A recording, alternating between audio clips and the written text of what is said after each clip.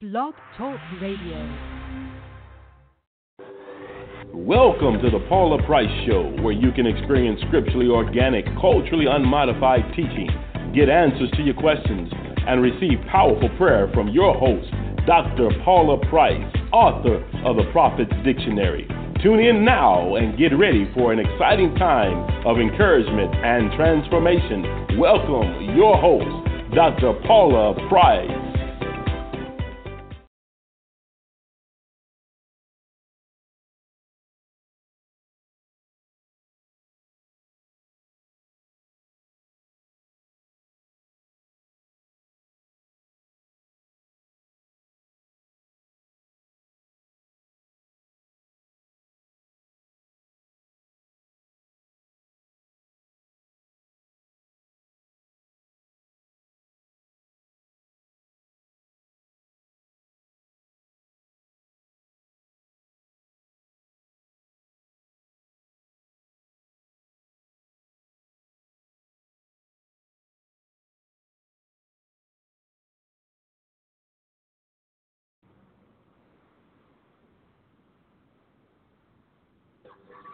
Welcome to the Paula Price Show, where you can experience scripturally organic, culturally unmodified teachings, get answers to your questions, and receive powerful prayer from your host, Dr. Paula Price, author of the Prophet's Dictionary.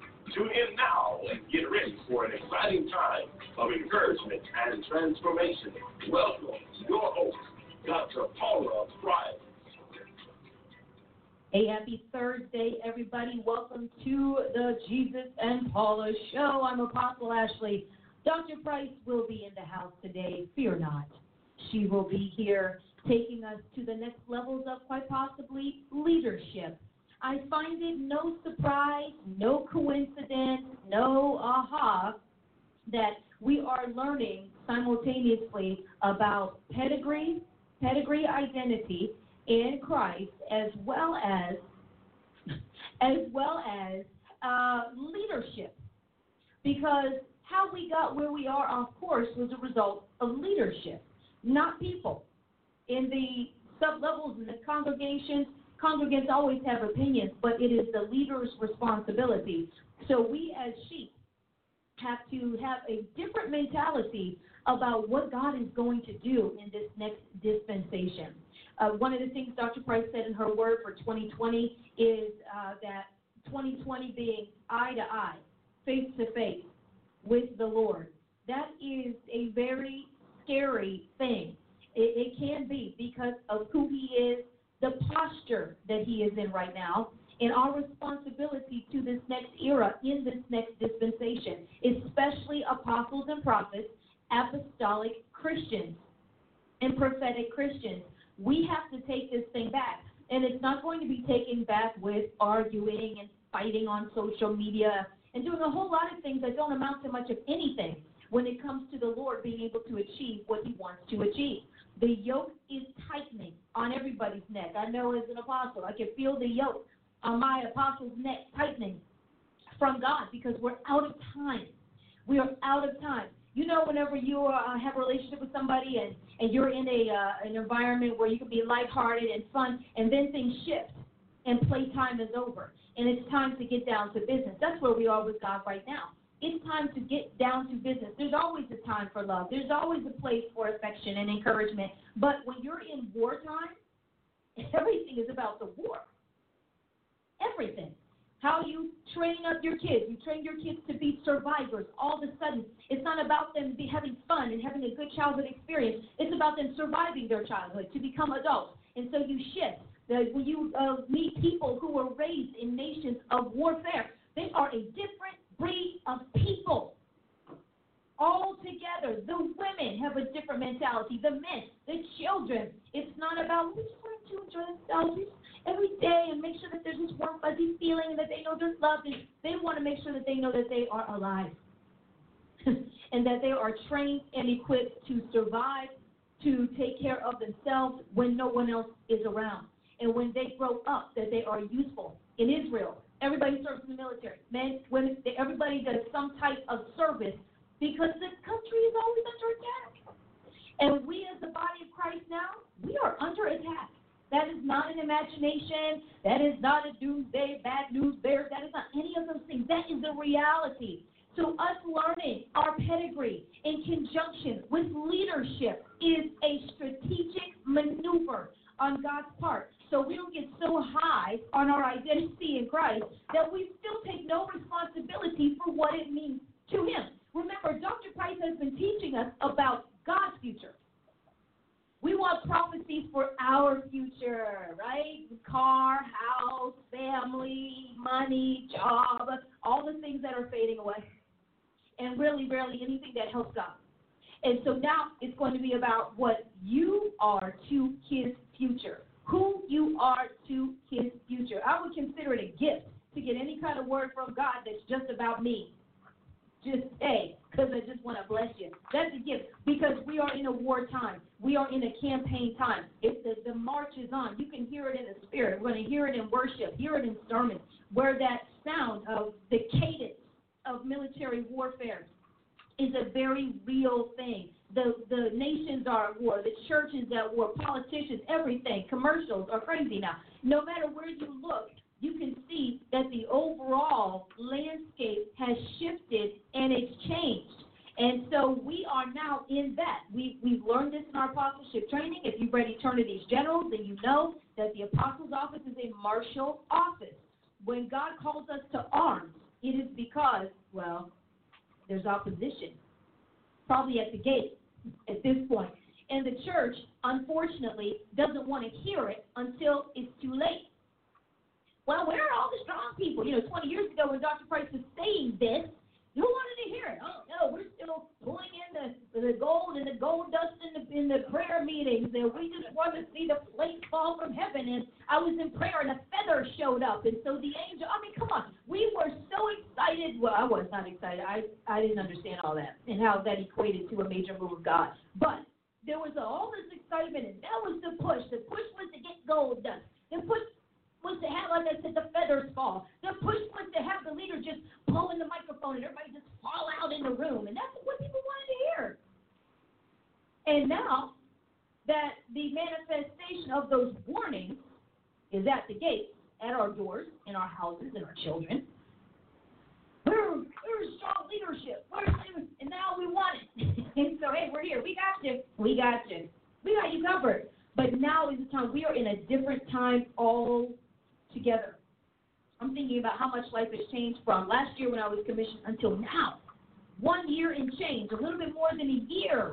And a lot has changed in the world, in the kingdom, and with the Lord. There is an acceleration. There is a pressure. We should all be feeling that pressure from the Lord, from heaven, from eternity, of it's time to deliver.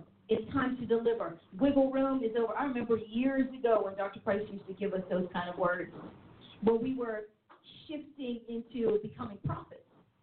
And she would say things like, no more wiggle room. And I was like, you mean this is wiggle room? That was my first response. What is, we're wiggling? This is wiggle room? But, I had enough sense to do that at home. You have to know when to shut it down. And then you have to know when don't even do it at home. Like, it's time up. Time is up for that kind of thing. It's over. There comes a point in time when maturity needs to settle in, sobriety needs to settle in, and these permissive temper tantrums that we feel we deserve to have, they have to die. Not even just be controlled or contained or constrained, but actually be put to death in our soul, which is also why Dr. Price is teaching us on the soul, so we can possess our soul. So we have a few announcements here to let you know what's going on. Well, somebody is going to possess your soul. We have about two good options. One isn't that good, but there are two definitive options. And so here we go. As far as some announcements this week, the Congregation of the Mighty, you'll be able to see this on your screen if you're on Facebook. Tune in to God's Royal Network. You can see this collage of shows showing everybody's face here on their broadcast. And you can pick a day, Monday through Sunday to Sunday, literally Sunday to Sunday, you can watch a piece of wisdom on God's Royal Network, and we are on different places in 2020. What we are doing is we are actually going to launch our God's Royal Network channel on YouTube, where you can go to one location to get caught up and stay caught up on all of the shows. Everyone will have their own category there. Be on the lookout for that, the first quarter of this year coming your way. We are always growing, always improving here in the Paula Price Enterprise Empire Network Galaxy realm, sphere, region, form. We want you to participate. Constellation, yes. We galactic constellation. It's intergalactic around here. We want you to participate in the live broadcast of Wednesday Warriors every Wednesday night, 7:30. If you are in Tulsa, especially if you're in Tulsa, Bixby, Broken Arrow, the surrounding areas, James, you want to come live to the Congregation of the Mighty in Bixby, Oklahoma, 7:30 to 9 every Wednesday night, unless, it's some other thing happening, which is rare. But we're there on Wednesdays, Chief Prophet Paula Price, going through Before the Garden. And not just the book, but also the wisdom, the nuggets, taking one line that Dr. Price said that can have you stuck for like 9 months, trying to work through in your soul and your mind and your understanding. It's a very real thing, okay? And really taking our time in working through it. Right now, we are learning how to read the Bible. Not just the words, okay, but also how to read it from God's mind. Last night we talked about God's will and God's ways. Ooh, who talks about that in Bible study? We do. And then we also have today the Jesus and Paula show with Jesus and Dr. Price.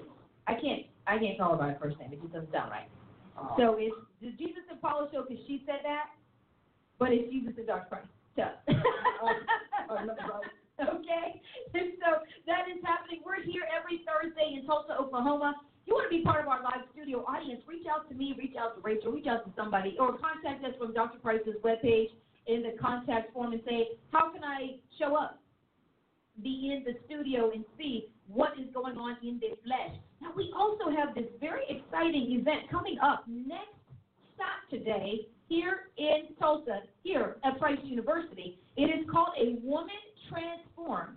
And the Winning Women's Network, which is Chief Prophet Paula Price's network that she has, is hosting, with, of course, the one and only Dr. Paula Price, a woman transformed, looking for a new you. It will be here. It is only $10, and it is 11 a.m. to 5 p.m. We have a lineup, which should be on Eventbrite, the lineup of speakers and topics that we will have. There's a series of workshops all day, from skincare to health care for women, how we should take care of ourselves from the inside out and the outside in. I think hair and skin and attitude and presentation and body, and the full package, because womanhood is for sure, it's about more than your appearance. Praise the Lord.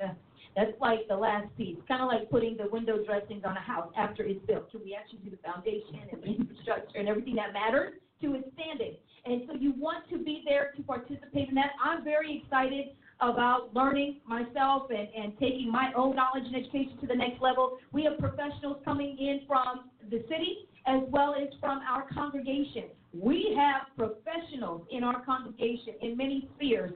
And this area, what do we have? 610 stylists? No, I think we have 5. We have 5 stylists in our own church, professionals, their own businesses or working for someone else.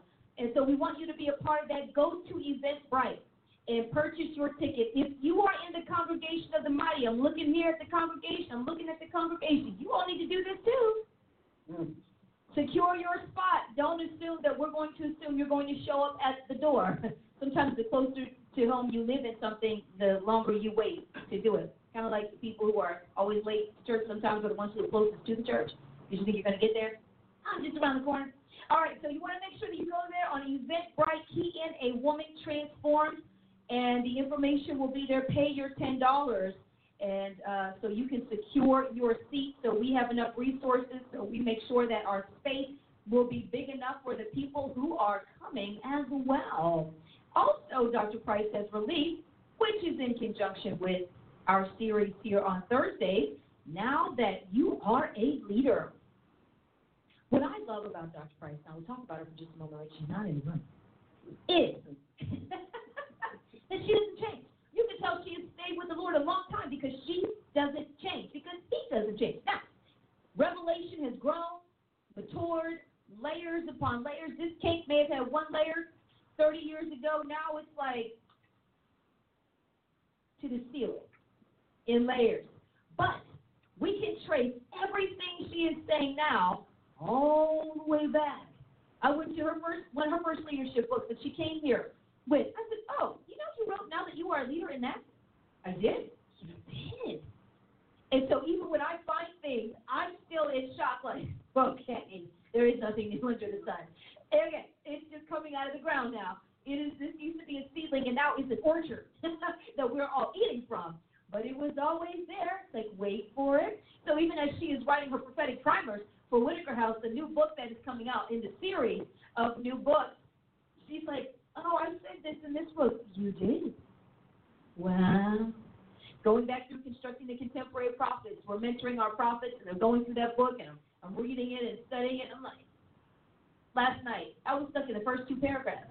Not because they were hard, not because it was even difficult to understand, but I wanted to let the profundity of what I was reading sink in and not just blow through something to get it done. And I was meditating on just two paragraphs that she wrote about the role of the prophet. Wasn't ready. And I, it's been years since I've actually plowed through that book. And it just, it does something for you when you really go into the works, into the books, and study them. Allow yourself the time, even if you are a student, allow enough time in your life, which means you're going to have to sacrifice somewhere to do that, so it can saturate and not just sit on top of you so you can get the assignment done or get the reading done and say, whoop, I read my Bible today, check. So when they ask me next week, I can raise my hand and say, I did. But did it sink in? And then, I have found that when you do that, you lose track of time anyway. And so you are going to get that. You can order that book from www.drpaulaaprice.com. If you have not visited Dr. Price's website in the last few months, go visit. It's a whole new website, a whole new layout. One of our employees was telling us that somebody from one of the big companies in the world, for some account we're setting up, went to Dr. Price's site, and they said, whoa, oh, she's for real. She's so real. You have no idea what you just said. Okay, you have no idea. 2020, you are going to see Dr. Price everywhere. We are on a campaign everywhere. Magazines, articles, television, radio, college campuses. We have a team together who is going to make that happen. Starting on the glory, there's a praise break out of it over here. Glory.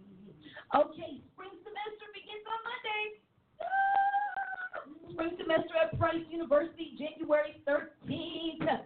Okay, so if you have not enrolled in this semester, it's too late for this semester. However, it is not too late for the summer or the fall. You can start your enrollment now for those semesters in the year. And we also have, starting at the end of this month, I think it's in 2 Mondays, our self-study classes that we will be rolling out, so you did not miss those. You want to take the 4-week or 6-week classes that we offer, much lighter in content and in demand, but also in value. So, but those are open to anybody. You can just sign up for those. If you are in the New Era Apostleship Restitution Kingdom Leadership course that Dr. Price is teaching, the semester begins for that on Monday as well. You will have access to our previous lectures on Monday. We've adjusted the homework assignments to fit where we are with the school semester. So homework will still be due, but, not tomorrow because you haven't been able to get it to class. So we get that. Okay, everybody's like, but you understand about it. Just guess what? I have to do homework too. It's okay. We are all in school because we all have to keep learning. We do. Dr. Price is in school every time she writes a book, she's in school. And then we're in school trying to figure it out. And so trying to read it, she's like, I wrote a whole chapter today. I'm like, I didn't read your whole chapter today, though. As far as digesting that information, I love the richness of the material here. You do have to have an appetite, and your system has to be adjusted for rich foods. Whenever you travel and you go to a country or a restaurant where the food is very rich and you're used to cheap, that thing can tear you up. And you're like, it was so good, but, oh, man, because your system is not accustomed to the richness, the heaviness, the authenticity of what you are eating. Well, likewise, with this kind of information, if you are accustomed to the fluff of the kingdom, I'm just going to call it fluff. Hey, I like puffs, cream puffs, and all kind of stuff. I do. There's a time and a place for every dessert mentioned.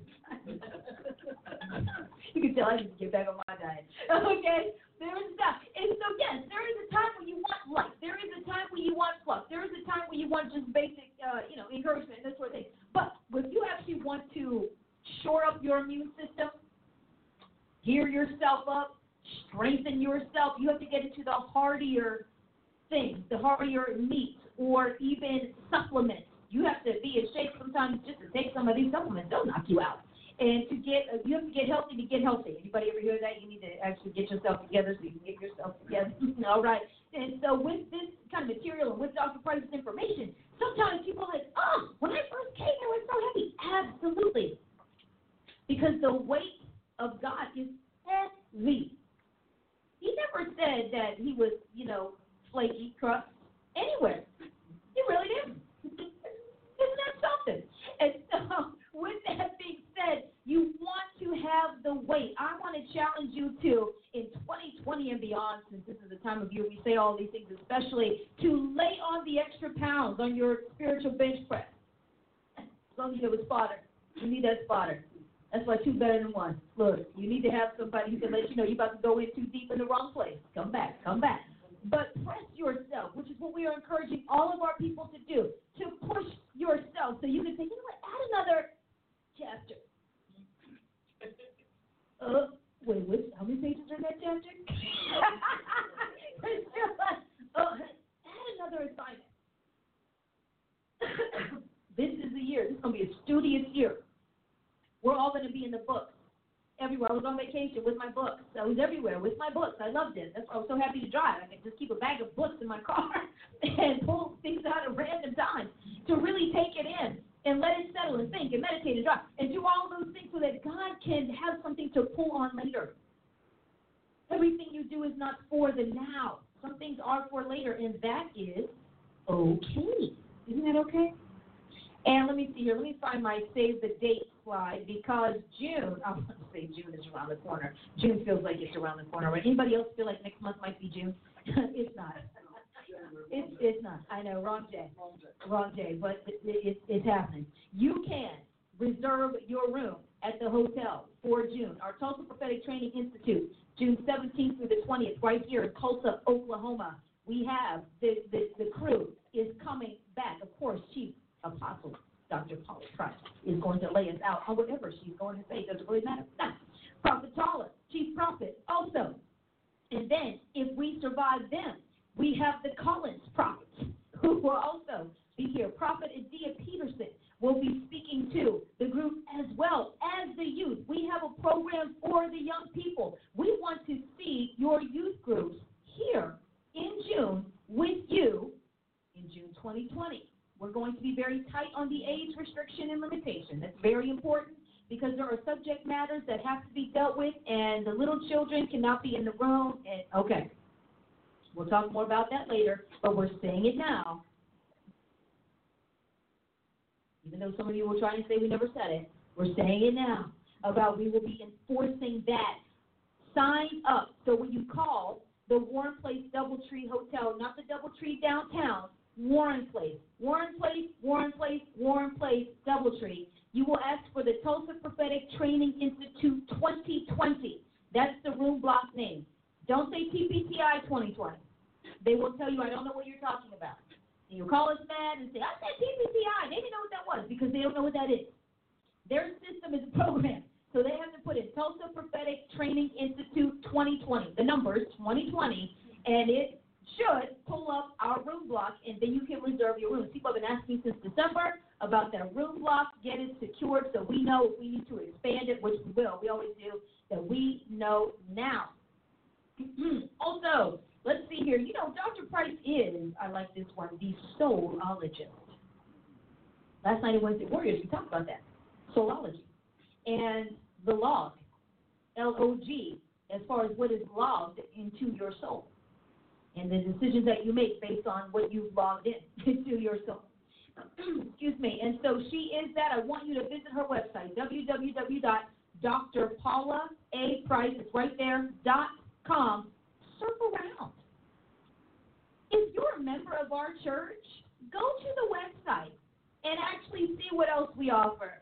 I'm going to say that because the hometown saints are the ones who know the least about what's going on because you think you hear it all. They got the highest recommendations, which y'all ought to do. What everybody ought to do, that's the truth. You all ever thought of, Well, you know what our church should be doing? You know what you want me to be doing is you need to do this, this, and this. I'm like, could you read the banners in the lobby? See, we got banners in the lobby. You walk past them every week. Every week, they actually say what we're doing. And we have a screen. I bet y'all don't need the thing just There's a screen. You know, bless Rachel, cause she just keeps updating. She does. In hope. And we you know, say we are. Yeah. And we say, did you go to the website? Oh, I never heard of you all doing that. I didn't go to the website. I love it. Go to the website. And then read it. No, stop recommending stuff until you investigate. You know, that's saints are good for telling you what you got to fix before they know if it's done. That's a hot button around here. It is. You know, folks are good for telling us what we need to do, having never investigated what we're doing or what we've done, or even asking why we're not doing something. No. Well, you know what happens when you're building. That's the interesting thing about building. I fully understand. But when you're building, you have to do everything piece by piece. You know, babies are born in the womb, put together in the womb piece by piece. They are. You know, there's no clump that says embryo, boom, fetus, boom, baby, boom, kid. Nothing does that. But when you're like that, you know, the best part of having visionaries and who are within the foundation, they see your end, but they also start at your beginning. Sure. So, and they understand that everything is put together pieces and parts. Please turn, Kim. Probably one of the things that I have learned is that we have to understand how God does things. You know, how God works. Yeah. That's already something that we need to think about. How does God do what he does? And we assume that God starts with the finished product. No, the vision is finished. The product takes some time. and so I have learned in my years of doing this, and as a matter of fact, I've just had some brand new revelations on how God does God. You know, my issue is I want to know how God does God so I can stop praying stupid. Okay. You know, and stop trying to get God to act like the fallen angels who are his errors kicked to the curb. You know, devils are errors. That's why they bring error. See, that's why they are erroneous. Our word is not erroneous because God messed up. Devils are errors. Devils are errors. Isn't that right to say that? Yes, it is. It's true. Because it's the truth. And so, you know, because I was talking about that Sunday. So we are, you know, Norma and I had this phenomenal discussion this morning about how good God is. I have to take it out. Sorry, I might be doing it wrong. I've been known to. There you go. Okay. And so in writing all of these books, you spend an enormous amount of time with the Almighty, and he makes sure, because you're not going to get him wrong. Yeah. So, you know, you wonder why so-and-so didn't get this revelation, whatever. God gives people revelation to the degree that they can maintain his integrity. Because every step of the way that God gives you, it bumps you up and it enhances you and you become so different. But then it comes down to the part of him that is really the test. And the test is, can you have this and maintain humility? Can you have this and not want to exploit him? Can you have this and not want to desert him? Can you have this and not want to alter it for your world? Because, you know, we're like, the people in my world won't get it. Dr. Price never changed. But I don't know. They're there. There's a generation. You know, God was giving all of this to prophets saying for a generation yet to be born. Yes. Yet to be born. The prophets looked into our common salvation and they didn't know what it was talking about. But it didn't stop God from giving it to them at the highest level and the highest order. They just said there's a generation that will be born that will be, omni-fitted for what I'm doing at that age, at that stage. So every time people would fuss with me, it's just demons. God said, I don't care. He said it's not for them. He said because the for them get it, and the not for them miss it. And that's not right or wrong on either side. It's you are for a people yet to be born. And I always tell the joke, while I was getting all of this, my people were being born. They were little, the wee ones. You were born what year? 79. And I started in 82. So she was just tired of playing with a little block. And here she is, at least. And yet, today, she is who God made for me. So don't get frustrated when you say, yeah, but Lord, I'm trying to make these people get it. Some of them are to be the ones that register it. So that later down the line, they can acknowledge, yeah, this is God. Yeah, but God's been saying this. People say that about me today quite frequently. Yeah, but she's always been saying, you just heard her. She's always been saying it. So the thing is, can you be faithful to the revelation and to the generation that it is for? Because many times we want to harvest on the present generation, and the harvest, the true harvest that God has, may not yet be available, may not yet exist. So, I walk in this wisdom because I went to God with the same thing. What we got? Everybody's playing but me. I want to go outside and play. God, they're all on television. They're all in this. They're all in that. And on and on and on. I want to go. And I can prophesy. And he said, but you're called to do more than prophesy. Oh. And so what would that be? Read your Bible. Oh. And so the discussion, I have answers because I've lived these experiences. I wanted to be chosen. I wanted to be great. I wanted to be on television. I wanted to be the one. And God was like, yeah, but you don't have all that I have to give you. And the generation to be born for what you're doing needs the entire package. So that generation was a simpler generation, and the one before it, simpler still. This generation, we've got internet, we've got technology, we've got, even the devils are happy. People are like, ooh, we got an upgraded version of humans to mess with. This is great. They're like, dude, look at this new crime. And so, because each generation of humans is closer and closer to the world that they got kicked out of. Which is why they could take that last generation out. And this generation, when I educate them and they are different, they're like, no, we heard you do that. No, that's not happening. And so every generation is getting closer and closer to being the one that will bruise Satan's head. Crush his head. Every generation. See, some of us, we're just, we're like a prize fight. We just throwing blows and they just, he's dodging. But there's a generation that's going to land that blow. And they're going to land that punch. And it's going to be like David and Goliath, and that punch is going to be like that stone in the slingshot. But because you can tell the generation it wasn't for it, because the generation wasn't for it that don't worry about the devil. I came into God when he was like, don't worry about the devil, don't worry about the devil's people. They take care of themselves. I was like, yeah, y'all didn't know devil at all. Because, see, they're not going to take care of themselves. They put themselves in your place while you were out waiting for the mothership to take you away, waiting for the fathership. And so we didn't study that, but they studied us. They studied us. YouTube is full of non-Christian preachers telling you how they ripped off the church.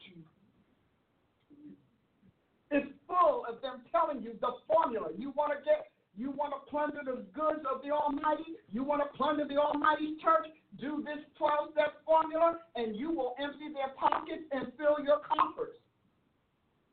Now, I'm going to tell you the indictment, the major indictment against the Church of Jesus Christ is that they don't know Jesus.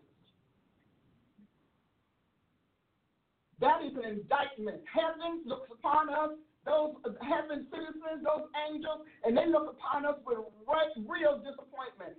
sad disappointment. It is pathetic that you don't know a preacher who isn't preaching for your God. That is pathetic. That is a failure of your faith. You can't recognize the sounds of Jesus Christ. You can't recognize the tones of Jesus Christ. You can't recognize the message of Jesus Christ. You can't recognize the spirit of Jesus Christ, and you think you're going to spend forever with this man? Any demon can hijack you in afterlife. You won't know. Because you don't know Jesus now. You can't defend yourself from his adversary today. Today. You cannot. You can't defend him. Talk about, well, I'm sorry, I can defend the Lord. We had a woman on the internet yelled at my daughter, said, but God doesn't need defense. Baby, you won't be in his camp. Because one thing we don't have is folks who don't understand God's world, God's life, and God's existence. Every one of you should read Before the Garden 10 times. Every single one of you listening, because you don't know God.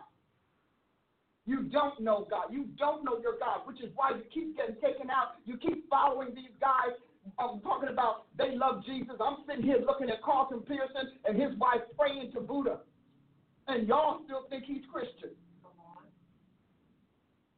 We're looking at Joel Osteen having Kanye in the church talking about he's Christ. This man has 40,000 people who don't know Jesus. Don't know. And my job, because I represent the throne of Christ, I am filled with all the fullness of the Godhead bodily. And you got literally millions, and we were in church, millions of people who don't know their Savior. And you wonder how Jesus can say in Matthew 7, I never knew you. Because you follow visuals. You follow audibles. You follow charisma. You follow everything but the Spirit of Christ. And you can tell the Christian where the Spirit of Christ is, because that Christian was, I mean, a lot of people get it, but it just didn't feel like, oh, I got this preaching. No, y'all celebrate, and they're going to beat the people who know Jesus and can prove we know him. You're going to beat us because we can't be deluded and as gullible as you are. It's an indictment that you don't know Jesus Christ. It's an indictment that you don't know those men aren't saved. It's an indictment that you don't know that they hate your God. It's an indictment that you don't know that they don't say Pharaoh. It is an indictment against your faith. That is an indictment. And it proves one thing. You don't know Jesus, and the only way you can be saved is that you know him. That I may know him. In the power of his resurrection, in the fellowship of his son. Do yourself a favor. Keep up in your Bible. Today we can do that. See, we're that generation. How many times the New Testament talks about know him, in him, as him? You should know that. And let me tell you, when I was a brand new Christian, I knew a devil. But because you've been preached out of the reality and the authenticity of devils, you think that they don't exist. I knew a devil because I was saved from devils. I was like that woman out of whom was cast blank, blank, blank devils. And the one thing I know is a lying spirit. One thing I know is a lying preacher. I'm going to tell you, they will tell you in 1987, God talked to me about three preachers. And he said, they are not of me, and they will fall. But right now, there's a Pied Piper, and they're fluting for the sheep. And he told me the dream. I still remember those dreams today. And though all three of those men have turned from Christ. If you're a real prophet, you should have known. If you are a real prophet, because the job of a prophet is not just to prophesy. The job of a prophesier is to prophesy. The job of a prophet is to guard the kingdom, his throne, his possession, and to know his enemy. Can you imagine the military never teaching the soldiers about America's enemy? Are you kidding me? The military doesn't want anybody too advocated for the enemy. I just don't believe in war. Stay home. Because right now we believe in winning wars. You believe in literally being destroyed by them. We have all these years, you were never taught who God's enemy was, but they were taught about you. You were never taught. how they think, but they were taught about you. You never learned the enemy's devices. Paul said, I will not have you ignorant of the enemy's devices. I will not have you ignorant over and over again, because they know he comes to Jesus naive. And naive includes ignorant, not just gullible, not just susceptible and seducible, but ignorance.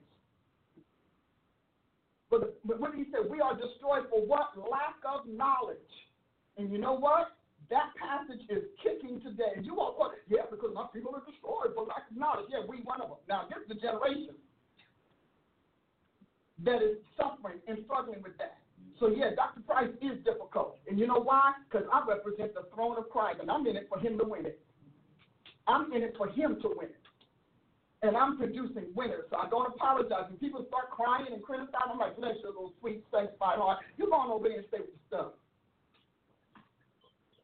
Because that's what we had, stuff ministry. The people, the majority of the church stayed with the stuff, and a handful went to war to hold the fort and to recover the loss. But that is changing. This generation, I talked to several people who are very in tune with this generation, and we thought this generation didn't want church. No, this generation didn't want Christ. No, they don't want church. They want Christ, and they want true leaders, because this generation understands that if you don't keep it, someone else will reap it. We're learning all of these lessons today. I'm sorry. And the Bible says, mark those who will walk as enemies of the cross.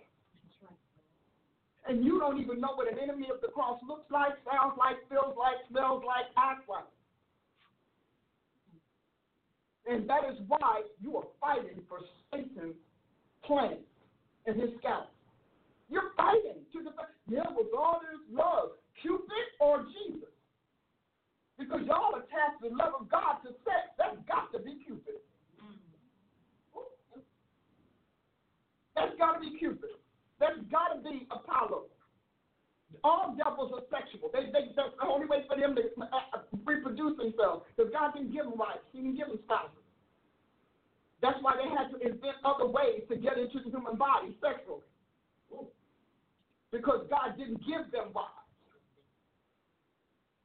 That's what they actually hate about you. You can reproduce, and God gave you an opposite of yourself, just like he did with himself. The church of Jesus Christ is the wife, is the bride, not the husband. The Holy Ghost does all of that work for the Godhead. So you don't know these things, but you should. You should, because it's your salvation and it's your afterlife. It's your eternal life. So what you will do after you leave this body depends on how you treat Jesus today. And today, you treat him like he doesn't exist. You treat him like he's an icon. You want to paint him on your body instead of let him grow in your soul. Because that's easy, because that's flesh. Flesh always wants to do the externals and the visuals.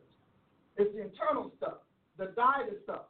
It's to let yourself go. It's to learn of him. Take my yoke upon you and learn of me. For I am meek and lowly at heart, and you will find rest into your soul. This restless spirit, because you don't know Christ. We're arguing and contending because you don't know Jesus Christ. Now, I want you to go to this man's Facebook. He and his wife, and y'all walking around, you Christians are defending a man who has literally apostatized from Jesus Christ, defected from the Lord, and is peddling the gospel of we don't know what deity, since they have so many. You don't even know what deity he's peddling. And yet, you will stand here and put your eternal soul on the line for something that is obviously, evidently, not Jesus Christ. You can sit there and say, well, you know, if he made it in Joel Osteen's church, then that means he must be great and he must be right. Why? Because Joel has big numbers? Joel doesn't know the gospel. Because if he did, he'd have never been there. He doesn't know the gospel. He does not know Jesus Christ. He knows Scripture. He knows church. Because people who know Christ and who agree with them Don't host his enemies. Don't host his adversaries. And don't unleash poison on his people. Now, I'm telling you, because a lot of y'all are jumping on that because you don't know Jesus. And I'm going to tell you, right now, you're like, well, Dr. Price, that's you. And they say, honey, that just means a bigger crowd going to hell. Let me tell you, all has got a big following. Come on, Dr. Price. Okay? All has a big following. The dragon has a bunch of people. As a matter of fact, the Bible said the dragon put his tail out and dragged 1/3 of the stars from the sky.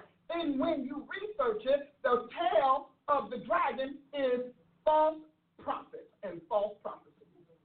So trust me, I'm not impressed. I don't follow false. And when he said, broad is the way to destruction. So you should understand that if this is a lot of, they're on the Broadway. I'm on the highway to heaven. They're on the Broadway to hell. I got to hear it. I love being this. I love the fact that I sit with this man regularly. I love the fact that I sit in heavenly places. If you were in heavenly places, you wouldn't have to guess who's who. You know. But you're down here in the valley with Aaron rebuilding that golden calf. Y'all down there having orgies over the dead. See, but you don't know your Bible, so you can't defend yourself. Can you imagine that if you did not know the driver's license book, they won't give you a license? And you have to, and when you breach the rules of driving, they take you back to the driver's license manual. Yes, they do. They don't give you something new. They take you back to the manual. And then when they tell you got to go to driving school and you go to the computer, because we this generation, you get a computerized version of the manual that gave you a license. They don't give you another thing. They go and say, no, it's page so-and-so, paragraph such and what, blah, blah, blah, said. And you'll say, I never knew that. Yeah, but you took our license. It's your job to know it. That's why they come down on you so heavily. And what makes them come down on you? That you are a danger to the public. These ministers are dangers to God's public. They're poisonous. Now, this man got the thing on Facebook, so y'all need to just go on and look. So don't even think we just, no. No. And I said, let somebody else stand here and defend him to me, because I'm sure enough going to ask you, why don't you know he's Buddhist? Can I say that? Yeah. I think that's it. Because you think you're defending Christ because people bandy his name? Do you realize he said himself that he picked up the formula for church, did it, and became rich and had a big church? This man told you that. Yeah. You know, the devil is so sure of himself, he can tell you the truth, and you still will say his truth is a lie. Right. And God's truth. Come on. He told you that. See, you found it, didn't you?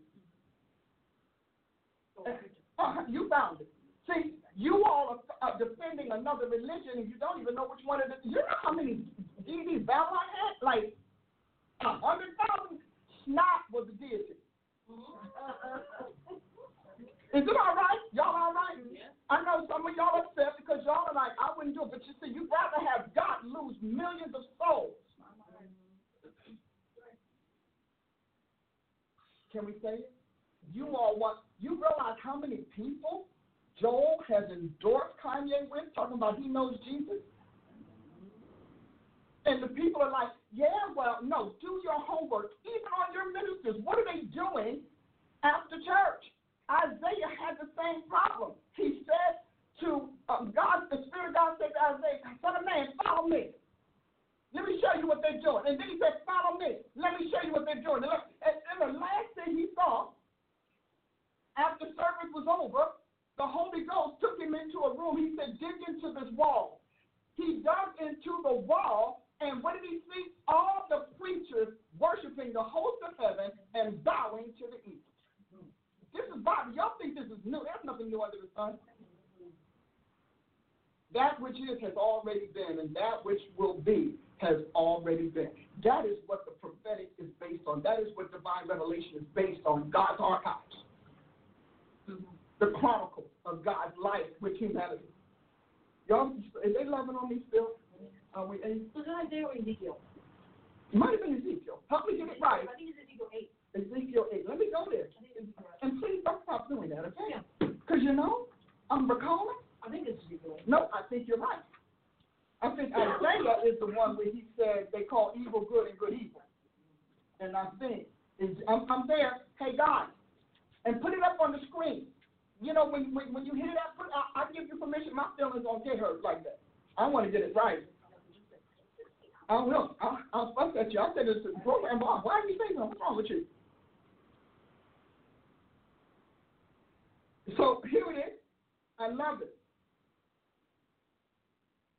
And he said, Ezekiel 8:5, Then said he unto me, Son of man, lift up thine eyes now the way toward the north. So I lifted up mine eyes the way toward the north, and behold, northward at the gate of the altar, this image of jealousy in the entrance.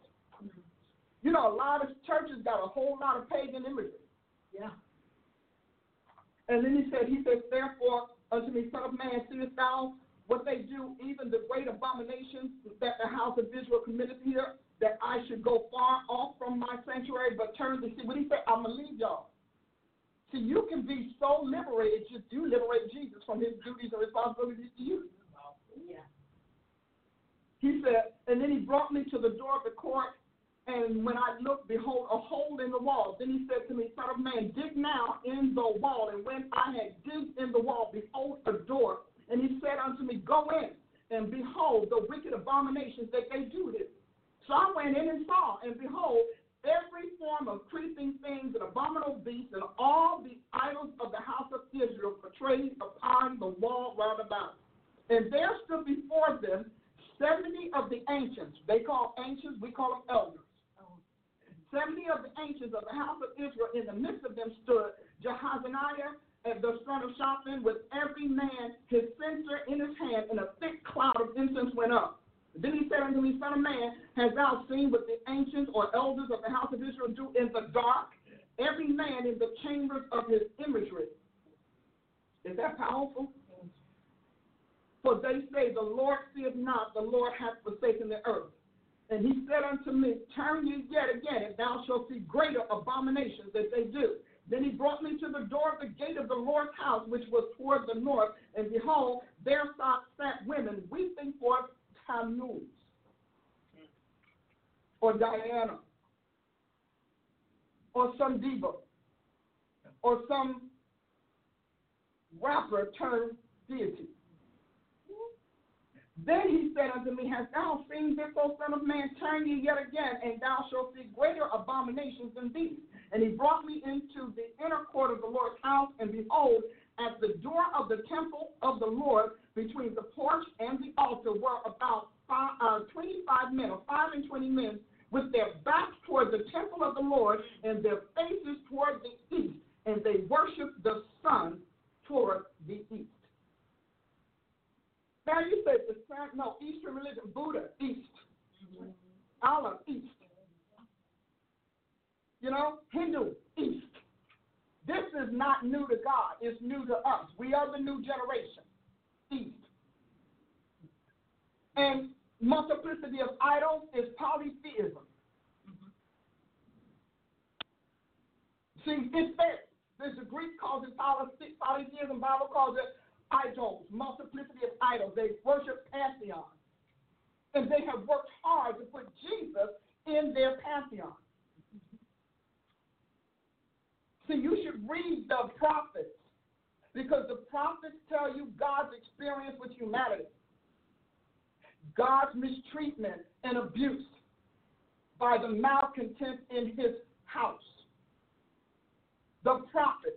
You talking about people prophesying for a God they don't know from prophets they never heard of. And you wonder why they did it wrong? They don't have any scripture to get it right. They're prophesying by the deities. Did you see them? They're prophesying by Eastern deities. They're prophesying by polytheism, pantheon, and all sorts of demonism. Paul, and it was going on down the line. Except with the Gentiles worship some demons. He talking about communion. You can't have the cup of demons with the cup of Christ. Demons always have to be plural because they're not unified. They're not a singularity. They are scattered. So it takes a lot of demons to get you through life.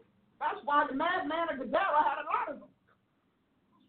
Because it takes one Holy Ghost to do what 1,000,000 demons or 1,000 demons must do in you. They're not all smart. You got the demon that pretends to be smart. You got the demon that pretends to show you vision, that projects visions in your mind. You got the demon that, helps you have babies. You got the demon that makes you be charismatic. They have to have an agreement. And then the reason that the occultists are so unfavorable and so unpleasant is because those demons are always vying for the center stage. Holy Ghost is one. In him, all things consist. You need a lot of devils. That's why when you meet people, you meet one demon one day, another demon the next day, another devil the next day. You don't know who's going to show up. Because those demons are always vying for center stage. Y'all need to know this because you think you've been trained about spiritual warfare. You think you've been trained about devils. Always talking about pigs in the parlor. We talk about snots and farts and dandruff. Come on, somebody.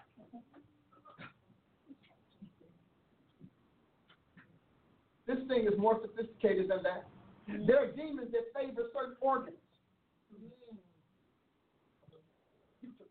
Number one. They favor various organs. And so you should know. And so there are demons that favor the heart. Those are going to be your emotional ones. Those are the demons that are going to keep talking about God is love. And if we loved like God loved, we would be better. We'd be different. Okay? But that's what we do. You got demons that favor, the brain. These are your high intellectuals. But remember, their light is still the light of darkness. Right. So in order for these people to live God, they took on a lot of demons because God was not supplying what made them famous. God's path to fame was first humility and then promotion. That's God's path. Satan's path is first promotion, first fame, and then discard. You have to know. See, those who know their God will be strong. See, I know my honey man in my honey, and I like God's way of life. I like his path. I like how he's thinking. I absolutely adore it. There is not one thing God does that I don't like. Not one. Name something, I'm going to tell you I love it. I'm telling this all the time. So those of you who are prophets and you who are, super spiritual, he's going to tell you she's right. She's not exaggerating. I tell him this all the time. I said, I love how you live. Because I feel like you could stay on top this long with all that you created and all of your creation that hates you, and you still keep riding it generation after generation. I said, oh, no, you're good. You're real good. You are so good that you look like you are out of touch and out of control. You look like you don't exist. That's how good you are. That's how finite and how seamlessly God rules and dominates his creation. He lets devils stay out front and brag and boast and stake claims in what they happen.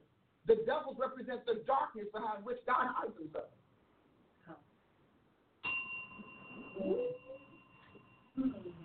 So he said, I'll let hell go first. I'll let sin go first. I'm going to let you got Saul before you got David. Isn't that wonderful? You had to understand what darkness is all about. So that when the light comes and when truth comes, you will be so ready for it, you'll comply and obey. And then you'll begin to resist the darkness instead of the light. I want you to understand. See, I love this man, and I made it my business to learn him. I made it my business to understand his life, his experiences, his judgments, his testimony. He told Moses that. Moses and Abraham and David, they all excel. Even Elijah and what they excelled because it was not about the people. It was never about the people for them. They were guardians of the God of the land. They guarded God's ways. They enforced and upheld his authority. It was never about the people. When it's about the people, you're down at the base of the mountain with Aaron making idols and having orgies. Moses came down from that mountain with what God said would work in his land.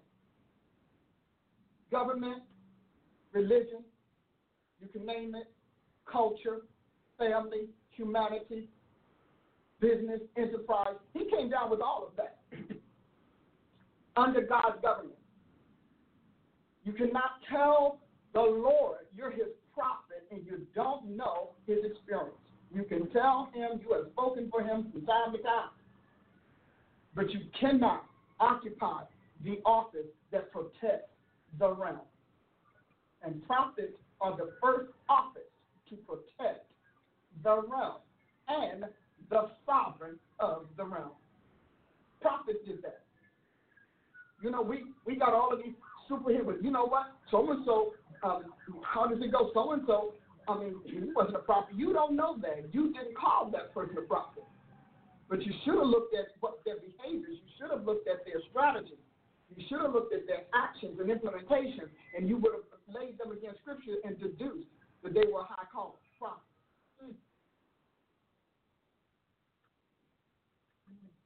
God is moving prophets back to the forefront because he goes to war with prophets first.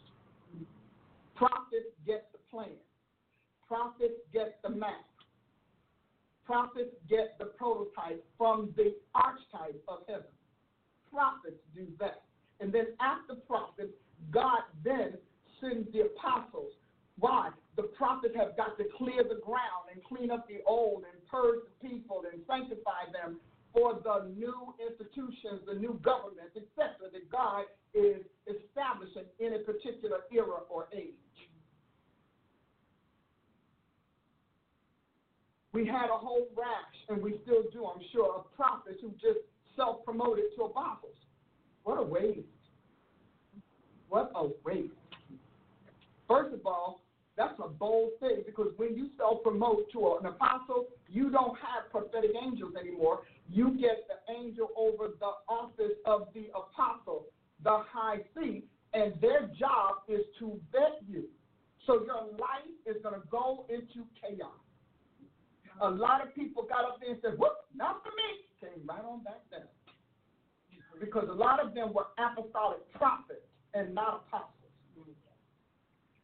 And we have a ton of apostolic prophets right now because the church was founded by apostles. Isn't that wonderful? I really wanted to give you, how are they doing? They rolling with 11. Oh, yeah. Because I'm telling you, this year you better get yourself in the right prophetic education program. Because you do not want to be schooled in what God is closing down and what is passing away. Paul talked about that all the time. He said, yeah, but y'all chasing that, but that's passing away. Jesus was like, you're chasing that, but that's passing away. You need to become current in Christ so that you can become the currency of his future.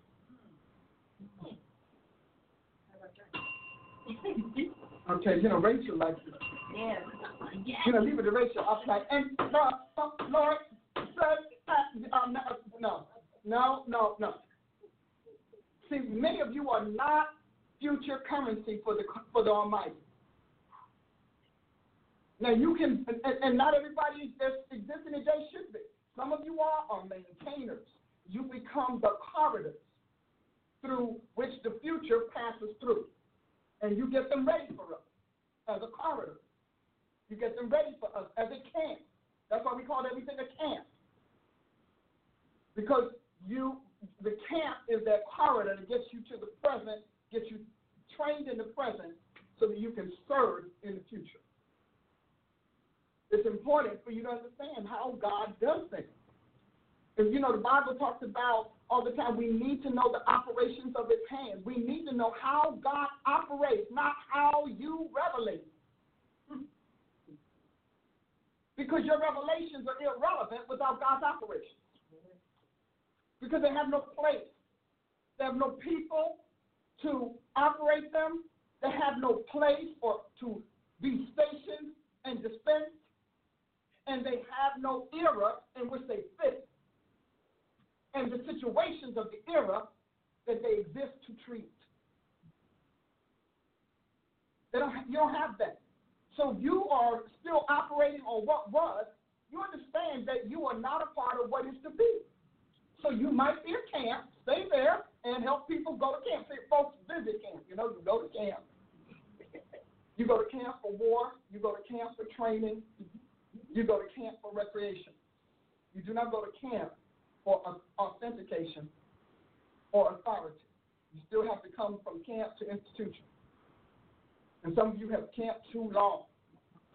We said it was time to break camp. Some of you want it's time to break camp.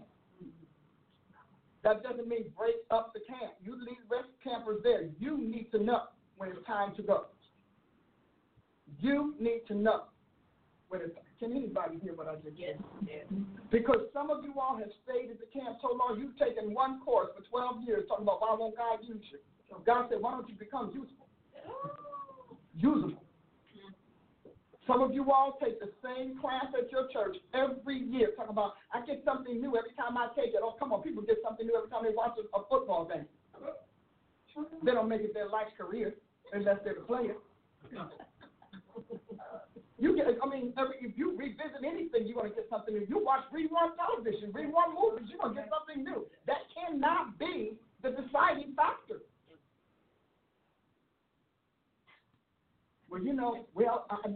Sister so-and-so will be mad with you. If Sister so-and-so is mad with you, that's because they belong in the camp of the past and they're afraid of you leaving them for the future.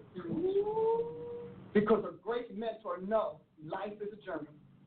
A good mentor knows that it's step upon step, stage to stage, phase to phase, and on we go. So your mentor wants you to stay with them, and they know that they are not producing the quality you need to fulfill destiny. You need to kiss them, send them a letter, send them a card, hug them, send them some gift card, and thank God for his time. But your obedience is to God, because rebellion is as the sin of witchcraft.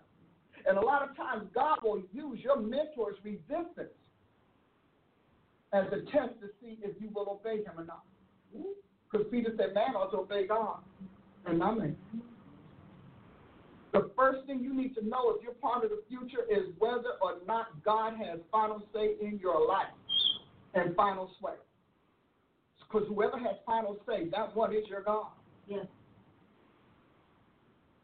So there are a lot of you all, God told you to leave 3 years ago, 5 years ago, told you where to go. You didn't like it. You want to be with the big and the flashy. You wanted to have that 5 seconds of fame that you can walk past the television cameras and everybody can look at you and say, yay, look at you passing the camera.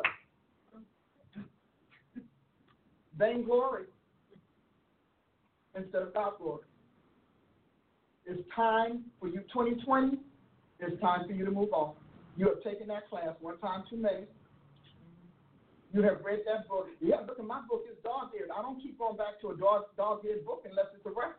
Once I dog-ear it, it stops being a reader and becomes a reference. So I refer to it. Isn't that good? You like that, Apostle? I like that. So I'm telling you, because some of you, I could keep that. But we do that with the Bible. The Bible is your manual of life. It's your manual of life. It's your life test. It is how to learn to live in God's realm. It is how to learn to live as God's child. It is how to learn how to serve the Lord. How God chooses servants. How God delivers servants. How he develops them. It's about God's word. That's why, guess what? The main character is God. Yeah. I just was trying to be funny one day, and I just keyed in God, and whatever, the thing ran out of count. And God said, well, it is my book. I just did it. Sometimes I like it. But I did the same thing with Jesus and Messiah. I'm like, how can 27 books hold over, X amount of thousands of times with this man's name? And he said, it's my book. I said, that clears that up. I want you to think differently. You have to know. Say, I've got to know. How God operates. And because until you know, you and God don't get along. Because, see, God is doing sovereign, almighty from the perpetual eternity, and you're doing trends. You're doing popularity. And that's important. It's important because you might be working by another God, you know? Because and I like Psalm 28, which is where I got the idea of operation of his hands, because it says, give them according to their deeds. Psalm 28, I'm going to read the beginning. Unto thee will I cry, O Lord, my rock. Be not silent to me, lest if thou be silent to me, I become like them to go down to the pit. So you understand, when God stops talking to you, your salvation and your soul are in peril. Because you should hear him. Because he's doing business all the time. The man never stops, you know? And so, hear the voice of my supplications when I cry unto thee, when I lift up my hands toward thy holy oracle. Isn't that something? I like that, holy oracle. They say the holies of holies in the Jewish tabernacle. In other words, the place where God speaks. Right now, your heart is the oracle. Your soul is, if you are in Christ. Hear the voice of my supplications when I cry unto thee, when I lift up my hands toward thy holy oracles. Draw me not away with the wicked. You think these people just decided that they wanted to walk away from God? No, God is holy. And if you're going to be messy, he's going to allow you to stay with the deity of your mess. He's like, I'm not going to be wrestling with you. I'm going to tell you the truth. I'll warn you. Because people don't fall in an instant. And you assume that. Because you feel, in your mind, when they fell is when you realize they were in trouble. No, in God's mind is when they adopted a new deity, the fall was inevitable. And all of that was done behind the scenes. Remember what we just read in Ezekiel? Because you need to understand, if I had to give this a title, I would have to say, How People Fall Away from God. Because there is a process. There is a sequence of events. And that sequence of events is what you should know. Because some of you all don't realize you're being tempted. You're getting letters from devil camps and devil organizations, and you're flattered. Flattery is step one. Because you can't, one way to alter people's feelings towards you is flattery. So you're flattered. And then he says here, verse 5, draw me not away, verse 3, draw me not away with the wicked and with the workers of iniquity, which speak peace to their neighbors, but mischief is in their hearts. Give them according to their deeds and according to the wickedness of their endeavors. Give them after the work of their hands. Render to them their desert, because they regard not the works of the Lord, nor the operation of his hands. He shall destroy them and not build them up. So you have got to recognize God has methods. He has a methodology. He has standards. He has criteria. And he has operations. When you use the word function, it's a synonym for operation.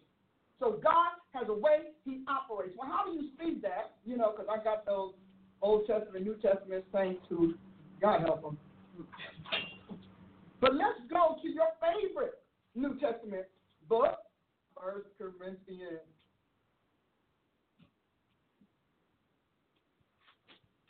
1 Corinthians 12. Now concerning spiritual gifts was added, because Paul actually said now concerning spirituality or spiritual things. Brethren, I would not have you ignorant. You see, the fact that you all bought into these failed men speaks to an ignorance that should not have been if you had the indwelling Holy Ghost. Because he will lead you and guide you into all truth. He will tell you what's to come. He said he will take of what is Jesus's, not just spiritual. He will take of what is Jesus's and show it to you. Isn't that something? See, God's got you coming and going. You can give whatever, blinders that you want to put on your mind, whatever lies you want to blind your mind and heart. That's not God. That's not the Holy Ghost. God's citizens will say, you're wrong. No, we don't do that here. No, that's not how we operate. We're going to find 2020 is going to be the year where God literally divulges in mass how he operates. Not just that he is God, but how he operates. And so he said, you know that you were Gentiles, carried away unto these dumb idols, even as you were led. Isn't that where we are now? You're following men who literally are being led by dumb idols and you're being led into idolatry because you agree with them. Well, I don't know if I would say I agree with them, Dr. Price. I mean, I know it's wrong, but they still my friends, they still my family. Yeah, but your idea, the problem is people don't know that you made a decision that they're wrong. People are looking at your endorsement or looking at your connection involvement as endorsement. So they believe that what they thought was holy is not really holy. They believe that what they thought was holiness is not really holiness. And they believe all of that. Now, should you not talk to them? No. But you should make it clear. I disagree. We don't follow this. So any relationship or any reactions you see or interactions I have with this person, you need to know that they're based on friendship, long-standing relationship, etc. But in my public office and in my divine station, none of that is accurate, and I don't back it. And you are not to look at it as if I do. Now, we have coffee. What we discuss over coffee is not the public ministry. But what I say to you over the pulpit, public ministry. You know, the Bible said that the devil's a lie, that Samuel stood before the Lord. That word stood actually means his station was before God. He was stationed. He had a heavenly station which determined his rank. Oh, don't be loving. So when you're a prophet, you have a station. And if you're a high prophet, you have a station. You're stationed in a ward. High prophets have watch wards. You have a ward that you sit in. That's what Habakkuk said. I'm going to go back to my ward because I know I mouthed off to the Almighty.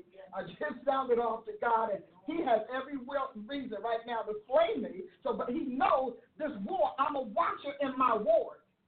See, these are the things you're going to learn this year about the prophetic. You don't just watch over people. You can't watch over people until you get a ward, and you cannot watch over them until God authorizes you and puts you in a particular station, not just status. See, we walk about talking about status because we want to be free range.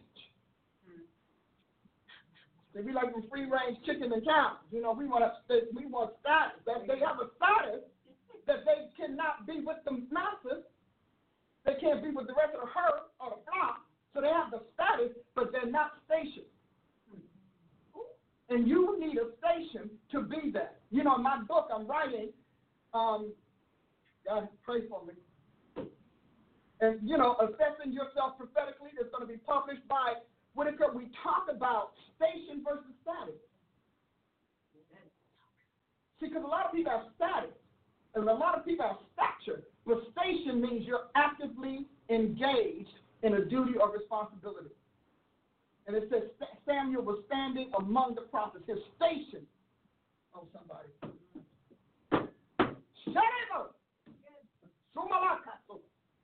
Now, moving on, it said verse 3, we're still in 1 Corinthians 12, wherefore I give you to understand that no man speaking by the Spirit of God calls Jesus accursed, and that no man can say that Jesus is Lord but by the Holy Ghost. Now, you know, we can hear that people, you know, a lot of pagans say, well, I said it and nothing happened.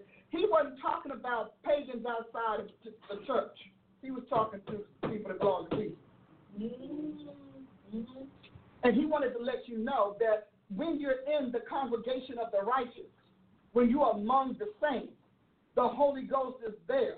And he's going, his glory, his praise, his joy, his reverence, his self-esteem. You know, the Holy Ghost has a self-esteem, which comes down to us as reverence.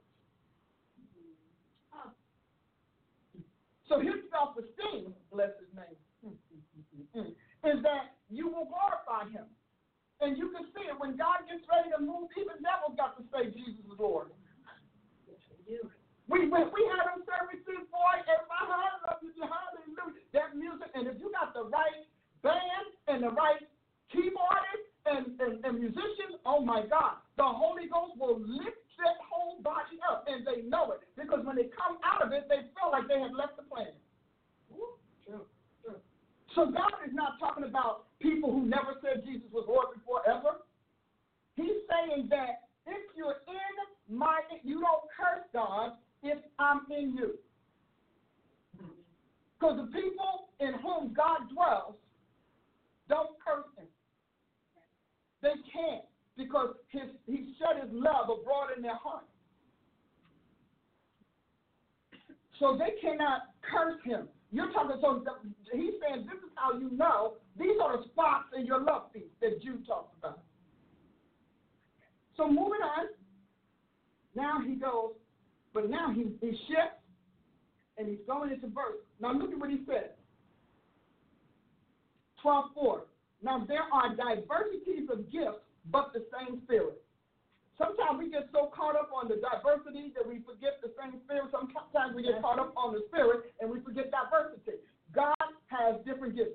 We don't all do the same thing. We're not all built to do the same thing. We each one of us has something to bring to God that is unique to us, and we are physiologically, anatomically, neurologically, and psychologically fitted for it. We can do nothing else. That singer sings. You look at a little infant, that infant that's in it 3 months singing. Yeah. And you can't tell the baby to shut up because the baby, I understand, the baby is doing what's natural. 6 months singing.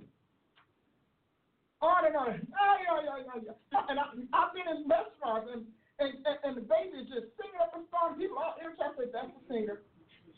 And when she can articulate it, you're going to hear songs. Everything's going to be a song to this baby. You know, a lot of young mothers appreciate me telling them that. No, that's a singer right here.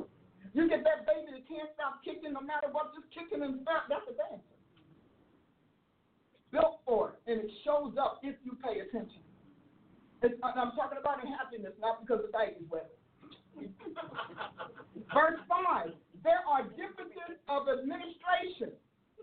We don't all administrate the kingdom, the God realm, the same way. The king needs different administrators, just like the monarchs and sovereigns on the earth do. So they're different kinds. But here's where we go. And there are diversities of operations. God has operations. Operations come from the word office for work and office for official work. So you need to, Mr. Magnus office, that's a word. O-P-U-S is work. So when you think about how God is, you can't even do ministry until you know the man's operations, so you know how he places his gifting, so you know how he administrates the souls and the lives that he made, the destiny. And so God says, when you don't know the operation of his hands, we just got through seeing that in Psalm 28:5, you are vulnerable to seduction, to delusion, to confusion, to neglect, to defection, where you will not only be a defect or be defective, you will defect, leave God. Because the word defection means taken away from usefulness. Thanks, facility. So you will be considered useless to God. And our job is to be meat for the master's use. So the fact that these men and these people, their followers, can circulate the body at will and get rich doing so is an indictment against the leaders of the church.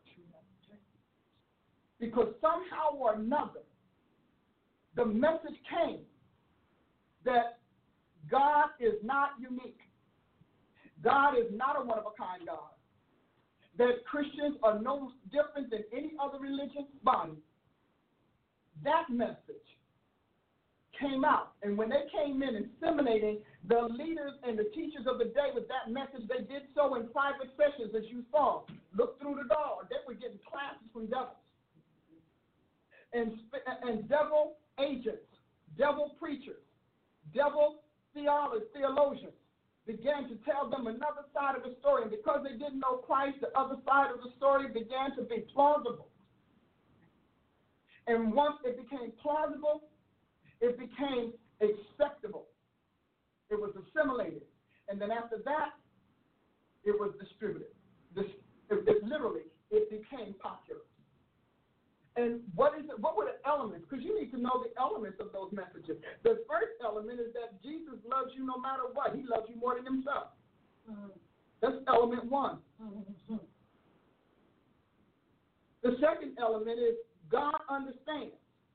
That's why he became human. He understands your humanity. And it's said as if his understanding equals indulgence. He understands you can't help yourself. But God said, that's why I gave you the Holy Spirit, because I knew you couldn't help yourself. So I gave you what I use, the Holy Ghost. Another element is liberty. And they wrangle the scriptures and exaggerate the privileges of redemption. Yes. And they corrupt them through that exaggeration. So you feel anything goes. And so you've been taught anything goes in Christ because Christ is so glad to have you. He's so glad to have you, he will take your little corrupt stuff and bring it home to put in a world that he purged of that corruption. Does that make sense? Let's see, without teachers, because the next one is you don't need any man to teach you. So everybody was self-taught, self-learned, self-graded, self-quizzed, self-affirmed. And they read the Bible as it spoke to them. And Bible publishers contributed to it. We can produce a Bible that speaks to you just the way you are. Yeah. Because it's not the Bible that's important.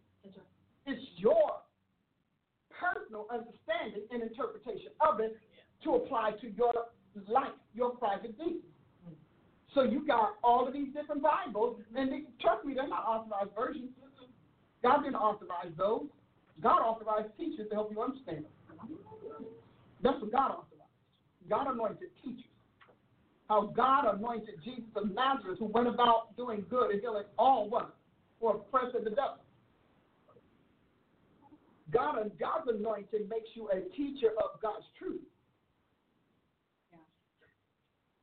Then, so we have you don't need anybody to teach you. Then we have you can pray for yourself. You can counsel yourself. You can help yourself. The DIY Christian. You don't need a pastor. You don't need a church. You don't need a preacher. You don't need a counselor. You don't need you might need a prayer partner. That could happen. Right. Because you ought to be able to pray for yourself, because individuality began in the church. That whole faith message was about what you can do without God's institution, without God's orders, without God's protocols. It was all about what you could do for yourself at home, on your own, the way you saw fit. Yeah. Isn't that powerful? Mm-hmm. You know I got a piece of scripture. If not, I got an Ashley. There you go. I have an apostle Ashley who will help me. But you need to understand how we got here, because people are like, well, how did we get here? What is this? And you can't do anything in any institution without authority. So it's the authority figure that Satan went after first, because they had the authority to change the law and change the rules. And so God will always come after you as a leader. He will always come after your authority. You think he just likes you? No, he needs your authority to shift power and license from Christ to him.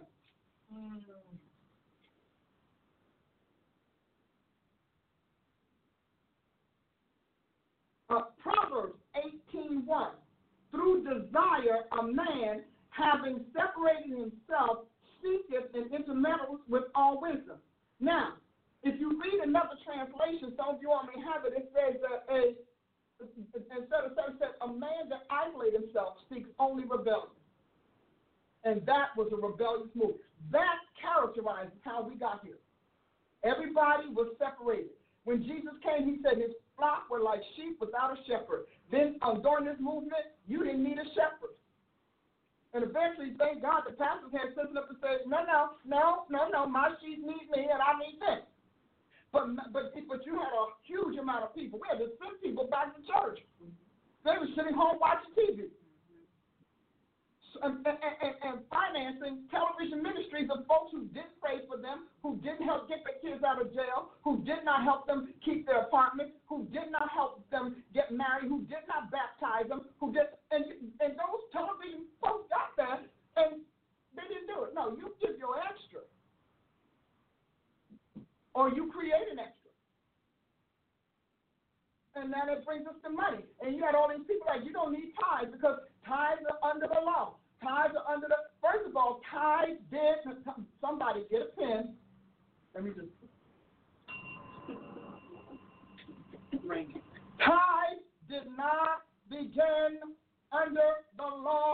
of Moses, but if you read your Bible, you would know that.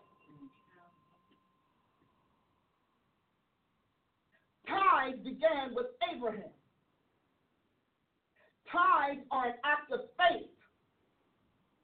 And it is the token of a faith covenant, a covenant of faith in God fulfilling his promises. Moses did not invent the tithe. He did not institute the tithe. The people were tithing before they got out of Egypt because they were children of Abraham. Bad teaching. Hit tithes on the internet. Prophet Adia, y'all can come up. But Prophet Adia, you go do that one day. You have, it is ridiculous how many preachers say that tithing is not in the New Testament. Now, it's not under the law.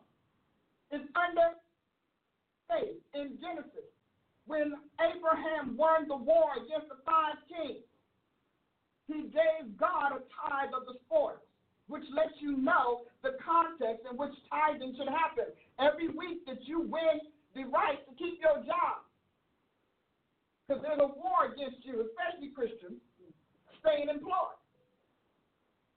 So the tithe is not under the law. Write it down. The tithe is not under the law of Moses and never was. It didn't begin there. It began with Abraham, Genesis 14. It began with Abraham. Now, if Abraham made it to the New Testament, guess what else made it? Everything Abraham. Faith made it. And tithe is the highest act of faith because money creates covenant.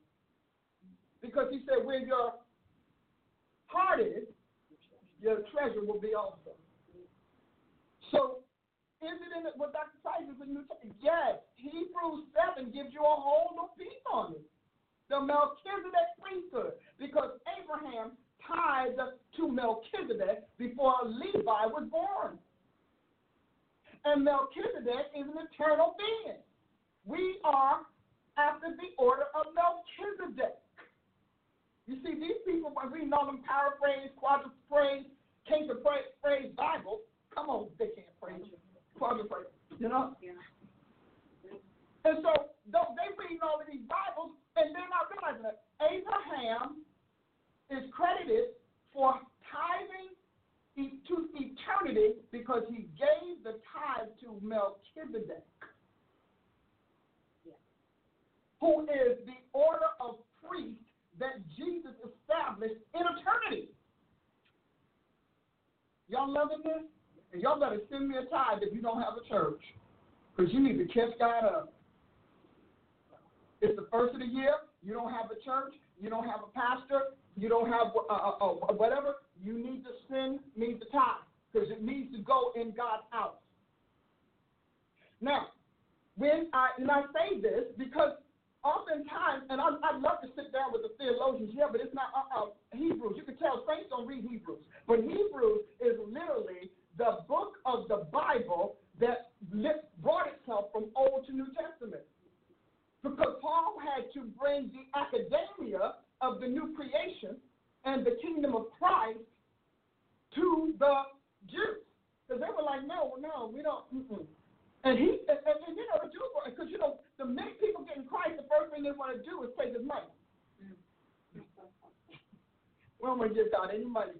Now, when you were under, you know, the United Way, they got money, the American Way, everybody got money, but when you get to Christ, he can't get a dime. That ought to tell you the warfare he fights to finance his vision. Because you all don't want to finance God's vision because you're too busy financing your own.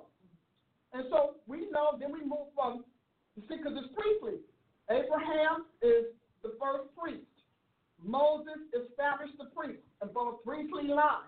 We go all the way down to Malachi, priest again. We get all the way over to Hebrews. I love it. Don't you love Hebrews? Amen. Hebrews. This is why your house is in trouble. This is why your businesses are drying up. This is why. Now, God will leave you alone, because after you all took your tithes from Jesus and gave him the devil. You know, you gave him to your little occultists, you gave him to your psychics, you gave him to the palm readers and your astrologers. You think God didn't know that? Don't you know? He's a honey man. I love this honey man. He's my honey man. So Hebrews, one of my favorite books to me, if you read Hebrews 7 over and over again, you're going to get the spirit of the church. So here's Hebrews, Hebrews 7, and I teach it to my leaders. Okay? So Hebrews 7 starts as if it's a continuation of Hebrews 6. But you can read 6 and 7 because I think it's amazing that God did this. But let's go and say, you know, we're in God willing. He's talking about Abraham and the promises and God. See, because God tells you where it all began. It began with Abraham. And he says, I'm looking here verse 13, 6:13. For when God made promise to Abraham, because he could swear by no greater, he swear by himself. Can you imagine God said, I swear to me? You know, we say, I swear to God. God said, I swear to me. How about it? I don't have anybody else. He said, whereby, this is powerful, saying, surely blessing, I will bless thee, and multiplying, I will multiply thee. And so after he had patiently endured, he obtained the promise. Y'all need to highlight that. Patiently endured.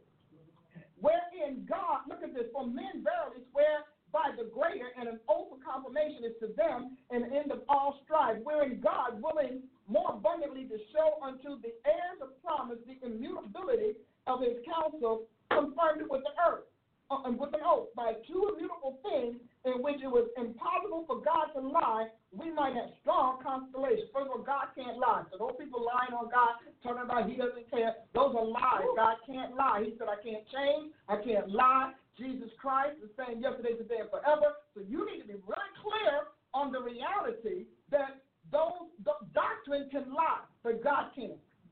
Woo. And so he said, impossible for God to lie. We might have a strong consolation who have fled for refuge to lay upon the hope set before us, which hope we have as an anchor of the soul, both sure and steadfast, which look at this, which enters into that within the veil. He's not just talking about the veil that was rent. The Bible said the new veil is Jesus Christ's body. So your hope is being in his body. So we go through the veil of his flesh.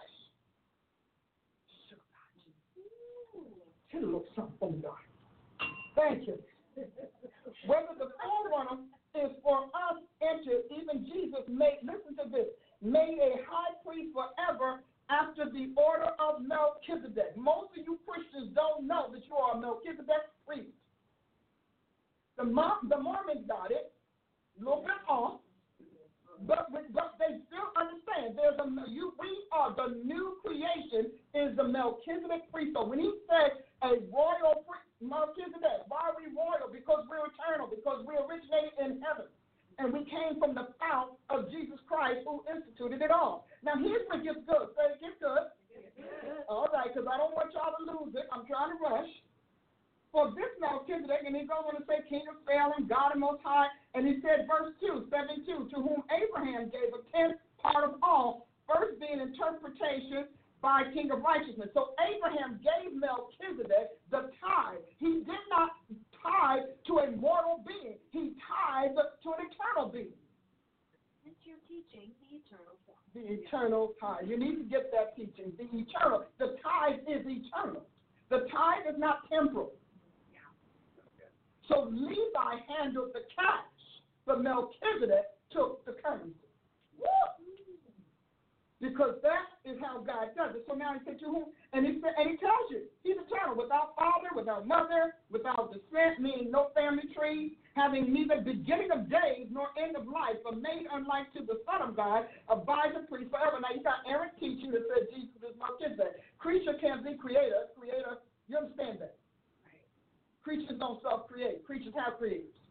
So he goes down and he said, now consider how great this man was, to whom even the patriarch Abraham gave the tenth of the spoils. This is not an earthly thing. So if you've not been tithing, you have been in violation of God's eternal law. See, there is an earthly law, but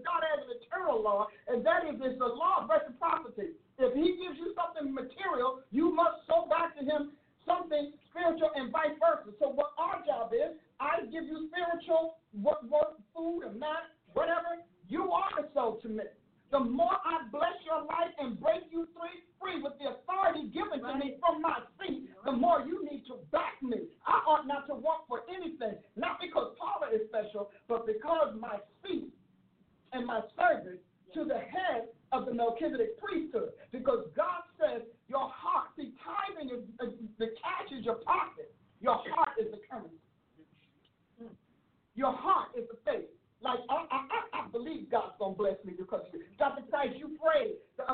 Prophet G, you said, no. And see, the reason that you're struggling is because you bankrupt this man's church on false doctrine. You bankrupt his church, so he bankrupt your business. He bankrupt your economy. Well, a lot of people are still doing well, yeah, but their body's on. Somewhere along the line, robbing God is going to cost you. It's Bible. I know folks I don't really care about. I'm reading the Bible. If you don't believe in the Bible, you're not even saved. Leave it alone. Anyway. And verily, they that are of the sons of Levi who receive the office, it's an office, it's an official duty. You have an official duty to tithe. If the office of the priesthood have a commandment to take tithes of the people according to the law, that is of their brethren, though they come out of the loins of Abraham. But he whose descent is not counted from them receives tithes. Now, this book wanted to do past tense. But if that's the case, then why did Jesus go through the trouble of becoming the high priest over the order of Melchizedek? So look at this. And so they made this change, and then there you go. God fixes it anyhow. It says, I love it, who received tithes of Abraham and blessed him and had the promise. Without all contradiction, the less is blessed of the better. And here, men that die receive tithes. But there, he receives them, of whom it is witnesses that he lives, he still lives. See, Melchizedek wasn't dead. He's not dead, so you still got a tie to Jesus Christ. And as I might say also, Levi also, who received tithes, paid tithes in Abraham, for he was yet in the loins of his father when Melchizedek met him. That means that some of you all, you paying tithes, bless your kids. You stop paying tithes, cursed your kids. Because you needed to give God on the hook, no matter what, whether you got saved, didn't save. So a lot of people, your sons and daughters, don't have a currency, so they're born into the planet without a currency, without an account. God has no reason to treat them differently. So he gives them eternal life. Bless you, honey. So we only got a little bit of time, but I'm going to give the last few minutes to you, too. We'll start with you. I know, don't I do it to you, baby? I know. So you pastors, y'all need to make sure all your members hear this, because your church is in trouble, because that money is going to darkness. That money is going to sin. That money is going to death. It is not going to life. We alone are the commonwealth of eternity. The church is the creator's commonwealth, and our wealth is dependent upon our trust, our faith, and belief. Abraham paid tithes because he believed God. He didn't pay tithes to relieve God of his economy. You don't even know where you want to go. Oh, my goodness. Okay, there's so many really powerful things today, but I wanted to go back to a comment that you made earlier, just a little bit earlier, which I thought was really, really powerful about Samuel. You talked a lot today about the prophet and their particular role, which I think is really, really important. But you talked about him being stationed before God, that determined his rank. Do you have a station or just a status? I just wanted you to elaborate on that just a little bit, because, I think that we're dealing with that a lot right now in the prophetic. We have a lot of voices, right? A lot of prophetic voices. Everyone's saying, I have a prophecy, I have a word, I'm getting ready to prophesy to you right now, and all those different things. What is the danger, and what do you see God dealing with that? Because we are heavily saturated with prophetic voices right now, and you're making this distinction. They have a status but not a station. So I wanted you to talk on that just a little bit more. Well, in the book that I'm writing, I use a phrase, an all-encompassing phrase called divine communications. There are a lot of people who have divine communications, information that they receive from the spirit realm, from whatever spirit they're talking in the spirit of their heart. So just because a person has a divine communication doesn't mean they're prophesying. And just because a person prophesies doesn't mean they're prophet. Mm-hmm. So our job, Samuel, official prophet. Official, which means God thanked him. Remember New Year's Eve, I read Zechariah 3. And if God does not inaugurate and clothe you for his service in his realm, then in this realm, you're just noisy. You're just white noise. So we got a lot of white noise claiming to be prophets. Yeah. You know, because there's nothing that comes out of it. There's no power in those words. The God's realm, the angels of the prophetic angels of God's realm don't back the words. They dismiss them. As a matter of fact, some of them go to work to kill them and clean them up, to kill them. And so when you think about that, you have to be in office. The prophetic was revived by gifts, on the gifts, and the gift was largely verbal.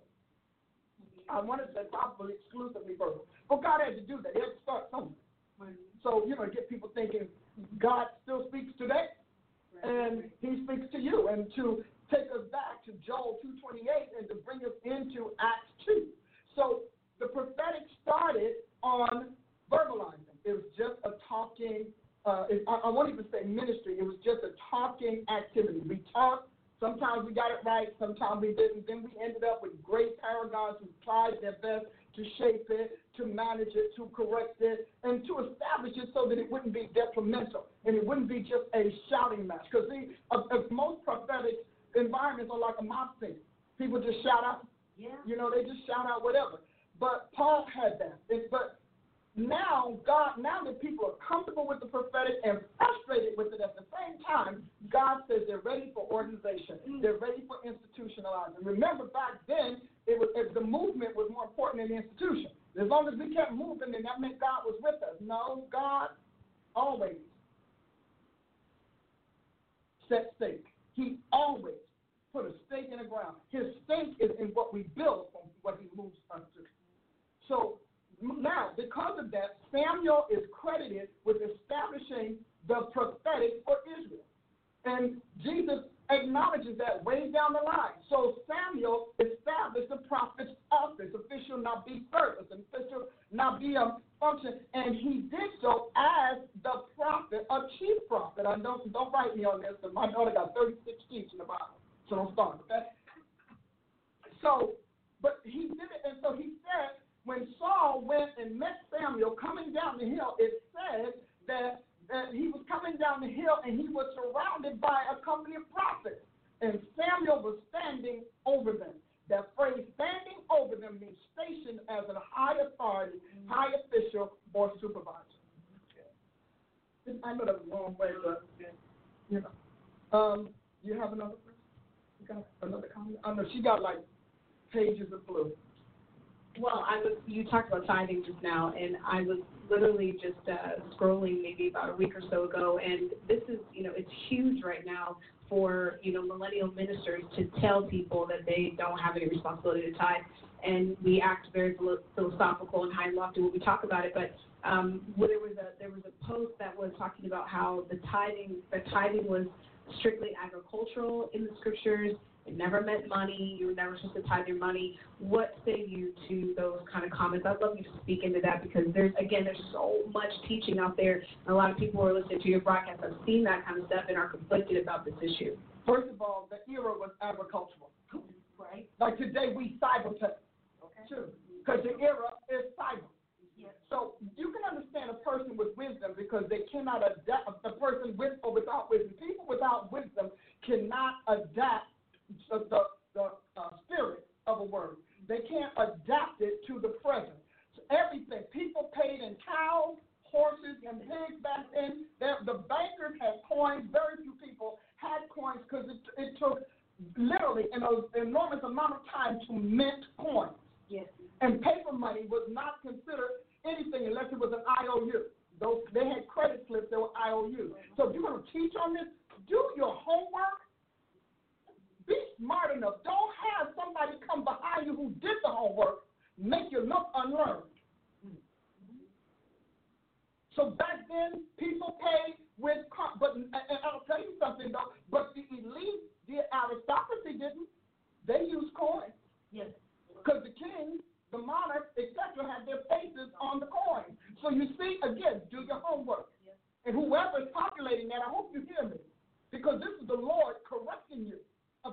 your mouth out there on presumption instead of precept. So everything's there. So it depends. If they were nomadic, they paid by whatever they had. But even with that, those nomadic sailors and herders, they still had to have a little purse with some coins. And they had to pay in whatever currency was accepted, like we do today. So sometimes they had coins, sometimes they did livestock, but the exchange rate was in the coins. So they paid tithes with whatever they had. And for the record, again, error. God's hot of it. He's so sick of error, he must do. Yeah. The Lord told them to bring the tithes, but the high folks had to bring shekels. They did. Okay? So that's errant teaching. And so that's the way, I'm saying, Satan will always rob God with gullible people. Because thinking people may not have the answer I just gave, but their gut, something in their will say, yeah, but or they'll go and try to do it because there are people who have very close relationships with God and very deep devotion, and they'll go and God says, that's not what I said, right? Because see, these are people for these people to teach that means God's not talking to them, so they have to fill it in blank. They've got to make it up. Because God's not talking to them. Because if God was talking to them, he would talk his truth and he would talk his word. Did you like to play your time? Catch God up. If you're in the church, you need to take your tithes to your church and catch up. Not because the church needs the money or not. You don't put your money in the bank because the bank needs it. Because the bank may or may not need your money. They're covered by FDIC. If they got to run tomorrow, they'd be all right an hour later. Because they have it. You put your money in the bank because you want to preserve it and you want to increase. So you want it protected and you want it increased. And the bank circulates your money. Yes. And you're all right with that. So God circulates your money. Did you want to say something? We got time. That's good. That's very good because everything, in our modern times of what we should and shouldn't do are about devaluing the kingdom of God in every way. You invest in a good car, you invest in a good home, you invest in good shoes, and good stuff. You invest in exactly all those things that we are told is worth your investment. And in every which way possible, we've moved toward it. You don't need that. But, we have seen, too, that most ministries that push that have some financial people on the board offsetting the cost somewhere. Somebody is paying. Well, we'll pay for this so you can tell the people they don't have to pay. Right. But somebody is paying, but you are setting these people up for judgment. Yes. Because that's not the way this is set up. Yeah. And it's with God in the kingdom because it's all about like you said, that currency. I love how you talked about that, how the Levites handle the money. The Melchizedek handles the currency. Yes. That's your line of credit. And it's trading in favor with God. Yeah. That's favor trading. Yeah. It's like having a good line of credit. You keep your tithe going, then keeping that good line of credit going with the Lord. Keep it moving, keep it flowing, adding to it, not taking out more than you're putting in and everything. And that's true. My mom, she had a tithing since we were. Oh, yeah, my kids were tithing in time. Little. Because I needed them to grow up and get some blessing too. Come on, sir. Because anything can happen. Sure they will. Exactly. There's a little BGC missionary book. Boys and Girls Missionary Crusade. It's the God. That's it. That's your little Buddy Barrel. That's what it's called, Buddy Barrel. Anyway. Okay. We did. Overall, the segment when you were talking about how people fall away from God, the process of falling away. I think because we have brought our salvation down to an incidental moment, that we really say falling away is just a moment. Yeah. Like somebody who ends up in adultery. I just don't know what happened. All of a sudden, we were just sleeping together. We were having sex. It's like, But then you need to move some article of clothing. There was a lot of thinking minutes there. Yeah. And there's a lot of actions that happen, but there's a lot that happens here and here before you ever get to there. Yep. And that's how we really do talk about we give the Hollywood presentation of falling away from God. The Hollywood presentation of affairs. This is, and so it's, well, I mean, and they don't know any better. Anybody who falls away, they don't know any better. We just have to pray a little harder. Not that there is intent. When you're talking about Carlton Pearson, this man is proud of his decision. He is proud. He is not apologetic. He is not repentant, and has gone deeper and deeper and deeper into showing his loyalties and allegiances to the God that he is considered to be a representative of. He's giving a voice to all these other gods. And our doctrine tells us that's not people. The word always says that. But he said, where a person's heart is.